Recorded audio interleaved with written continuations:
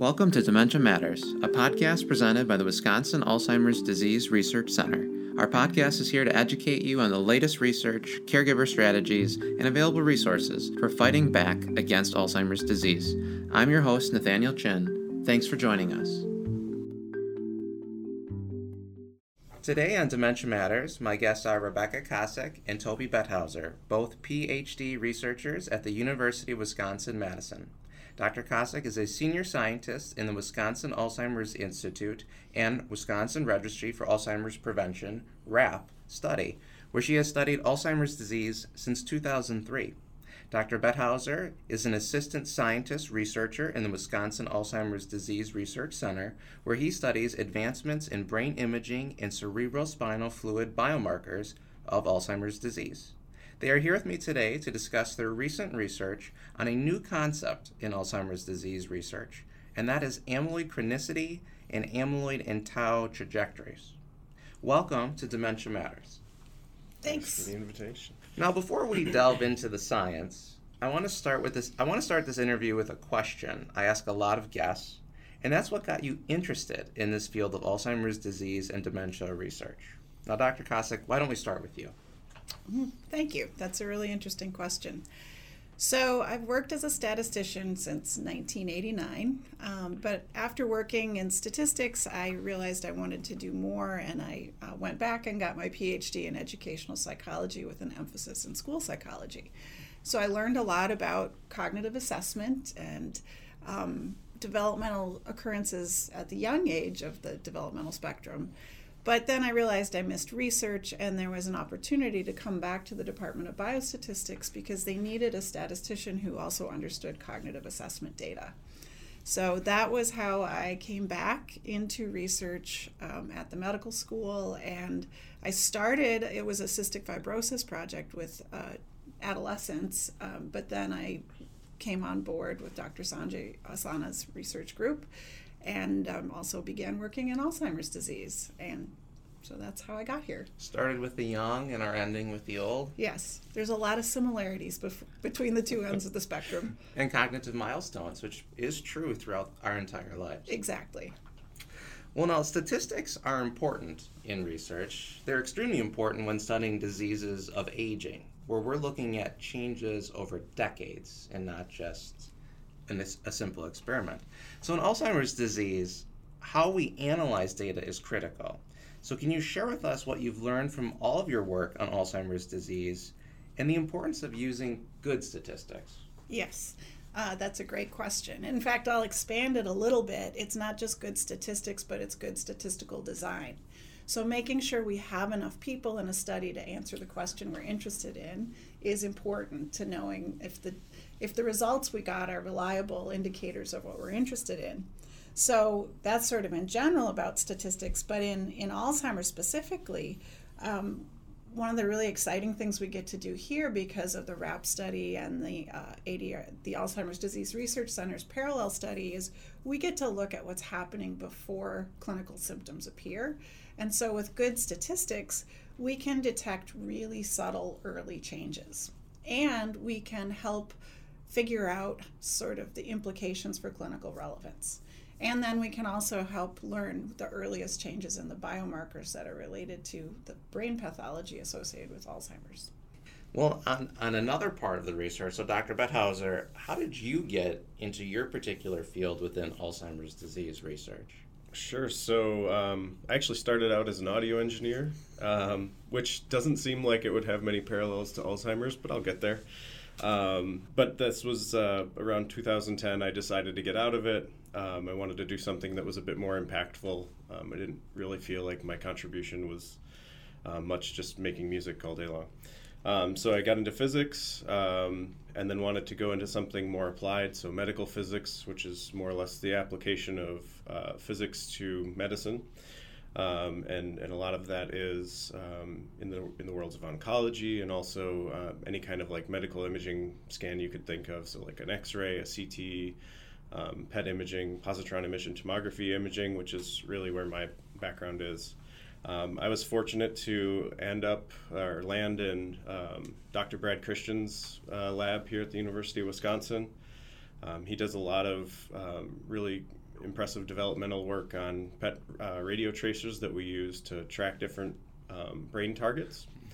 And the field and the ADRC here were just getting into tau imaging, and so I was able to get a lot of experience there looking at tau, which is one of the protein aggregates that we look at in Alzheimer's disease. So I kind of, it's a little bit of serendipity and a little bit of purposeful drive once I got into it. And then with Alzheimer's too, I have a family history, on both sides of my family. So it's very nice to work on something where you can make a direct impact. And because we can't actually go into people's brains, we need to have a way of studying the brain in live time or sort of live time that's protective of them, but also helpful to us in figuring out what changes are happening that are normal versus abnormal, and over time, what do those abnormal changes mean? Right. And that's something that you in particular would look at. Right, and I think to add to that too, I mean, I like to draw parallels to cancer research because I feel like it's there's a lot of parallels there. The thing with most cancers is that they happen on a truncated time scale, right? So from the time you can detect a cancer to when you reach some clinical endpoint, it could be a matter of 3 to 5 years, right? Alzheimer's disease, we're talking decades. So we're kind of in it for the long haul, as Rebecca suggested. We really need studies that are designed kind of from the initial phases to look at these things. And then we have to figure out what they mean, right? I mean, we can look at these amyloid and tau biomarkers. We can say whether they're elevated or not, but we need to get that context of what does that mean clinically for somebody, now or 5 years from now, and then of course there's a bunch of implications for clinical trials and prevention trials and things in that world as well. Well, then let me ask you. Now, when talking about research dealing with amyloid PET scans in particular, I often hear people refer to elevated versus non-elevated, or positive versus negative. And some people even have said subthreshold versus over the threshold, which makes it all very confusing for people not in the field. So can you talk a little bit about the tracer, the amyloid PET tracers themselves, how they work, and what are you actually measuring when we get these scans? Right. So, I mean, the goal, right, is to track the pathological process. So, in pathology, we can look under a microscope and we can see these changes. So, again, drawing the cancer parallel, if you go in for a tumor biopsy, a pathologist can put that on a microscope. They can say you do or don't have cancer, right?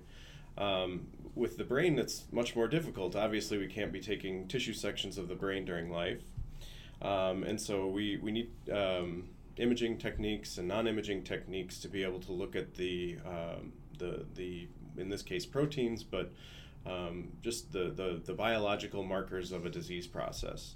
And so with PET, we're able to have they're no different than any other drug, except for there's much less of it when we inject it, and there's a radioactive isotope attached, and we can detect the radiation that emits from that isotope. So what that allows us to do is to take a drug, inject it into a person, and then we can follow the distribution of that drug throughout the body, and in this case, the brain.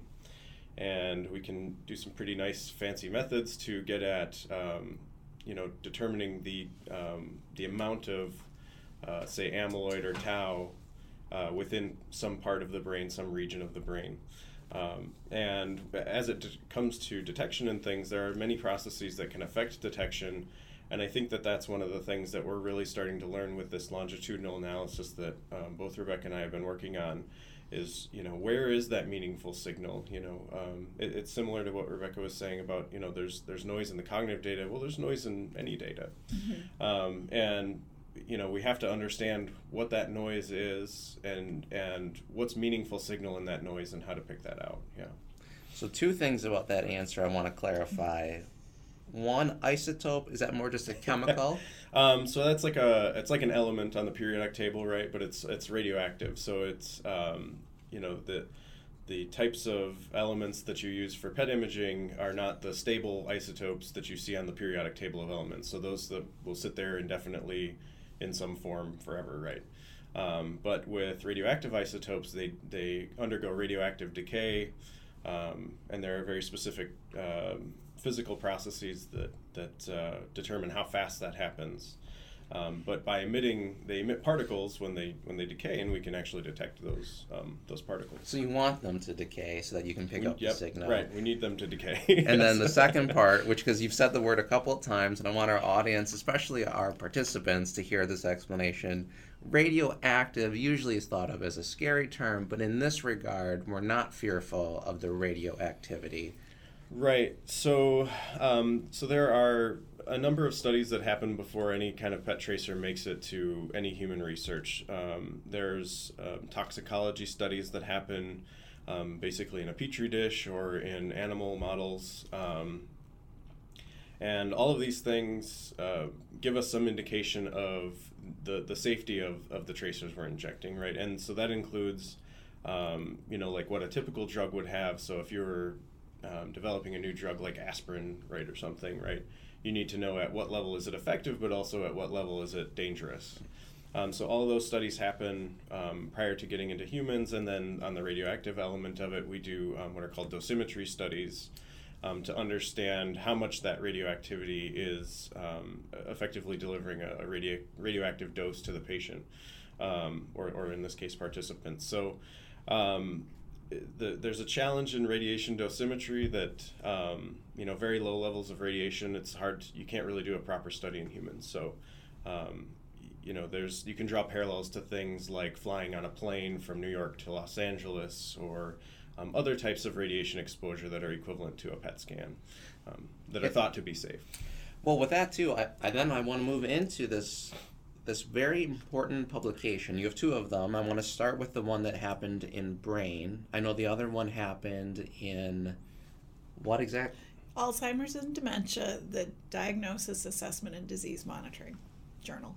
Okay. Well, so let's start with the one in brain. And I say important, but really it's quite novel what you guys are showing. And so if we could start by explaining to our audience what exactly you were looking at, and then what you found. Sure. So I think to begin with, I think it's important to understand kind of the timeline of when things became available. So Rebecca mentioned the RAP study being around since around 2005. So we have all of this cognitive data that's been collected over this period of 10 or more years prior to when some of these PET tracers became available. So one of the PET tracers that has only recently become available is MK6240, and this looks at tau tangles.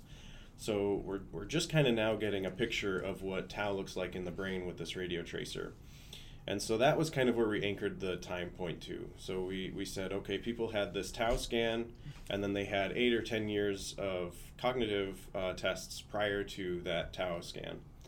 And what we wanted to know is, based on their tau scan and their amyloid scan that happened at the same time, we can determine kind of people that have elevated levels versus not elevated levels of amyloid and tau based on imaging. And then we can look backwards in time and say, how did these people perform, in the previous 8 years before we had these PET scans? And so the big research question we had was, one, did these people perform differently over time? So we had 4 groups: people that could be negative for both amyloid and tau, people that could be positive for just amyloid or just tau, or positive for both amyloid and tau. And we compared how those 4 groups, people in those 4 groups performed over time in that previous 8-year period. So we wanted to see if those, what we're calling cognitive trajectories, so their change over time, if those differed between those biomarker groups, and then if so, how were they different? So that was really the main analysis. And what we found was that, so this was 167 people from the Wisconsin Registry for Alzheimer's Prevention, and this was, the imaging was mostly conducted under Dr. Sterling Johnson's PREDICT study. And what we found is that people that had elevated levels of both amyloid and tau on imaging had been declining much faster compared to any of those other groups, and that those other groups were not different statistically in longitudinal cognitive performance. So it's kind of a first step in this early detection idea. So all of these people were cognitively unimpaired when they started the study, so we could say normal cognitively.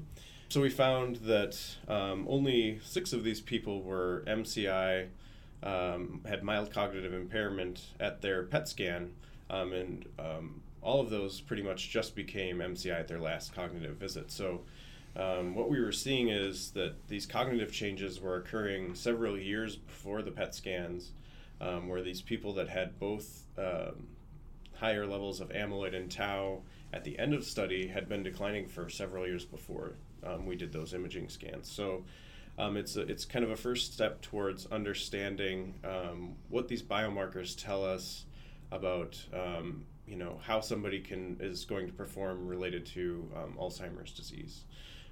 So it suggests that people with both amyloid and tau are declining faster in cognition, even during this phase of disease where they haven't met clinical levels for cognitive impairment. And then how does this study relate to the most recent publication that you guys have had in Alzheimer's and dementia? So the most recent study we published is a paper where we're looking at translating this measurement of how much amyloid is in the brain at any given time to an estimate of how long has amyloid been present in the brain. Because we have a lot of people, somewhat like a little over 70%, who don't have evidence of amyloid in their brain yet. And then we have people with varying levels. So this earlier conversation about PIB positivity or amyloid positivity versus subthreshold or things like that, there's a ton of interesting questions that can be asked about, is it being over a level that matters, or is it how long it's been present in your brain that matters? Because there is a theory, a cascade theory in Alzheimer's disease that the pathology begins with amyloid, or that's at least one of the earliest things, and then because of that, other things may begin to happen. So this most recent paper, it's work that Toby and I and Dr. Johnson and others have been working on and thinking about, can we translate this measurement of amyloid into a duration of burden? Because we think that understanding it might improve our clinical trial design by selecting people that are in a critical window, or some treatments may be more effective at this stage of amyloid duration versus others. It will help us understand which pathologies develop first and second.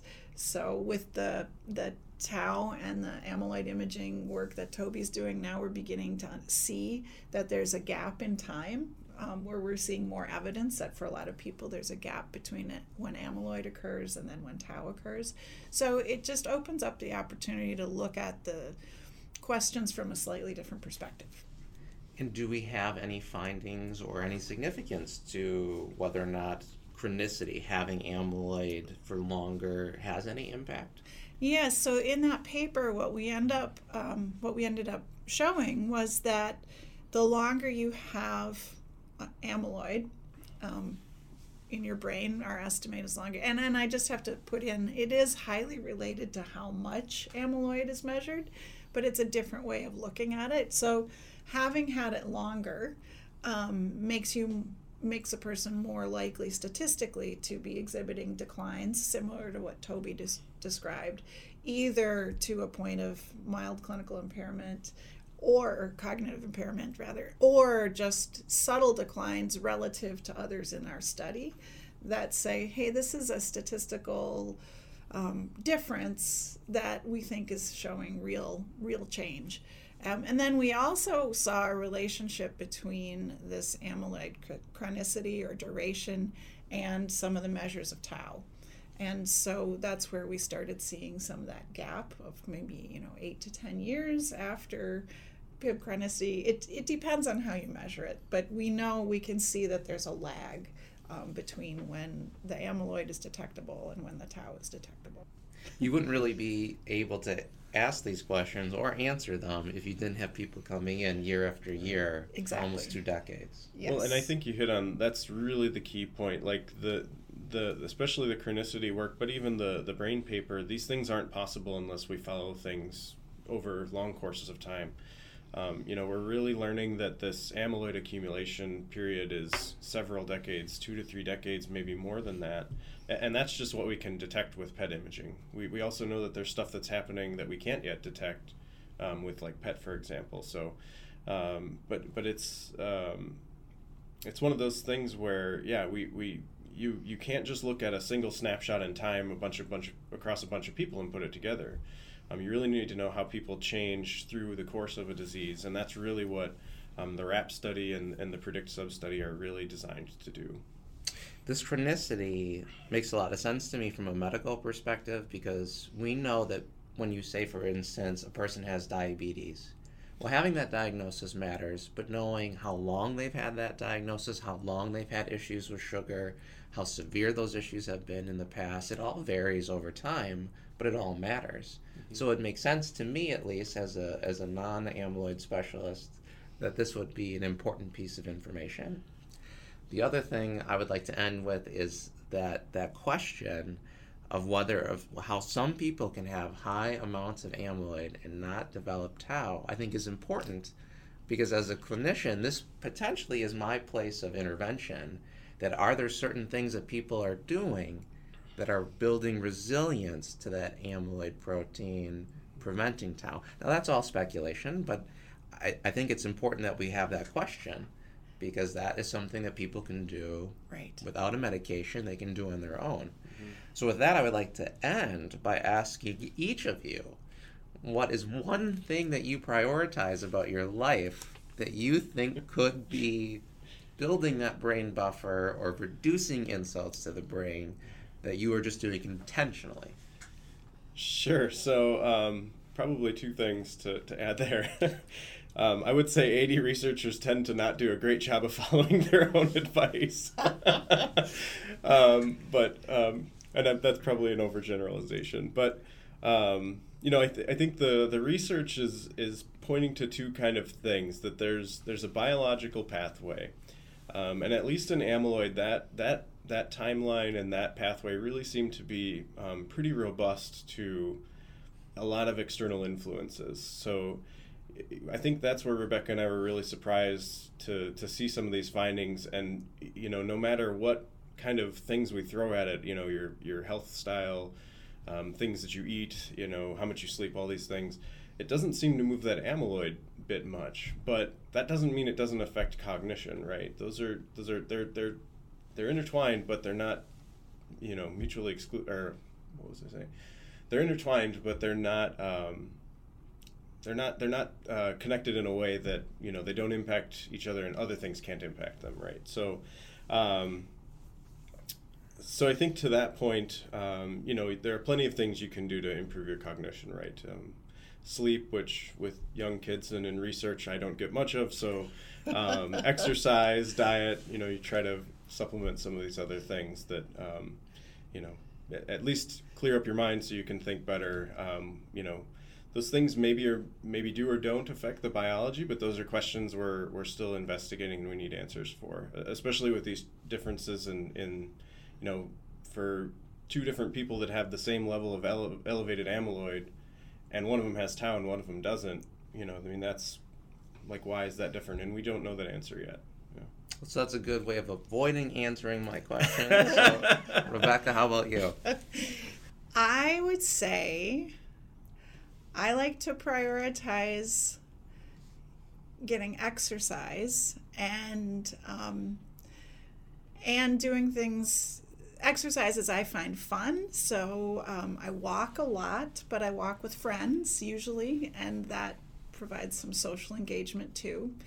Or I play ultimate frisbee with my daughter and a group of people, and so I find that the exercise is really good for thinking more clearly. All right, and fun is the right word, because both of you smile a lot and you enjoy your work and you're passionate. So perhaps there's something about purpose as well. Yeah. So with that, I'd like to end, but I do want you both to come back as these results come in and we have more to say about amyloid chronicity and amyloid and tau and how a person is doing over time. That would be really fun. Thank you so much for the opportunity to be here. Yeah, thank you.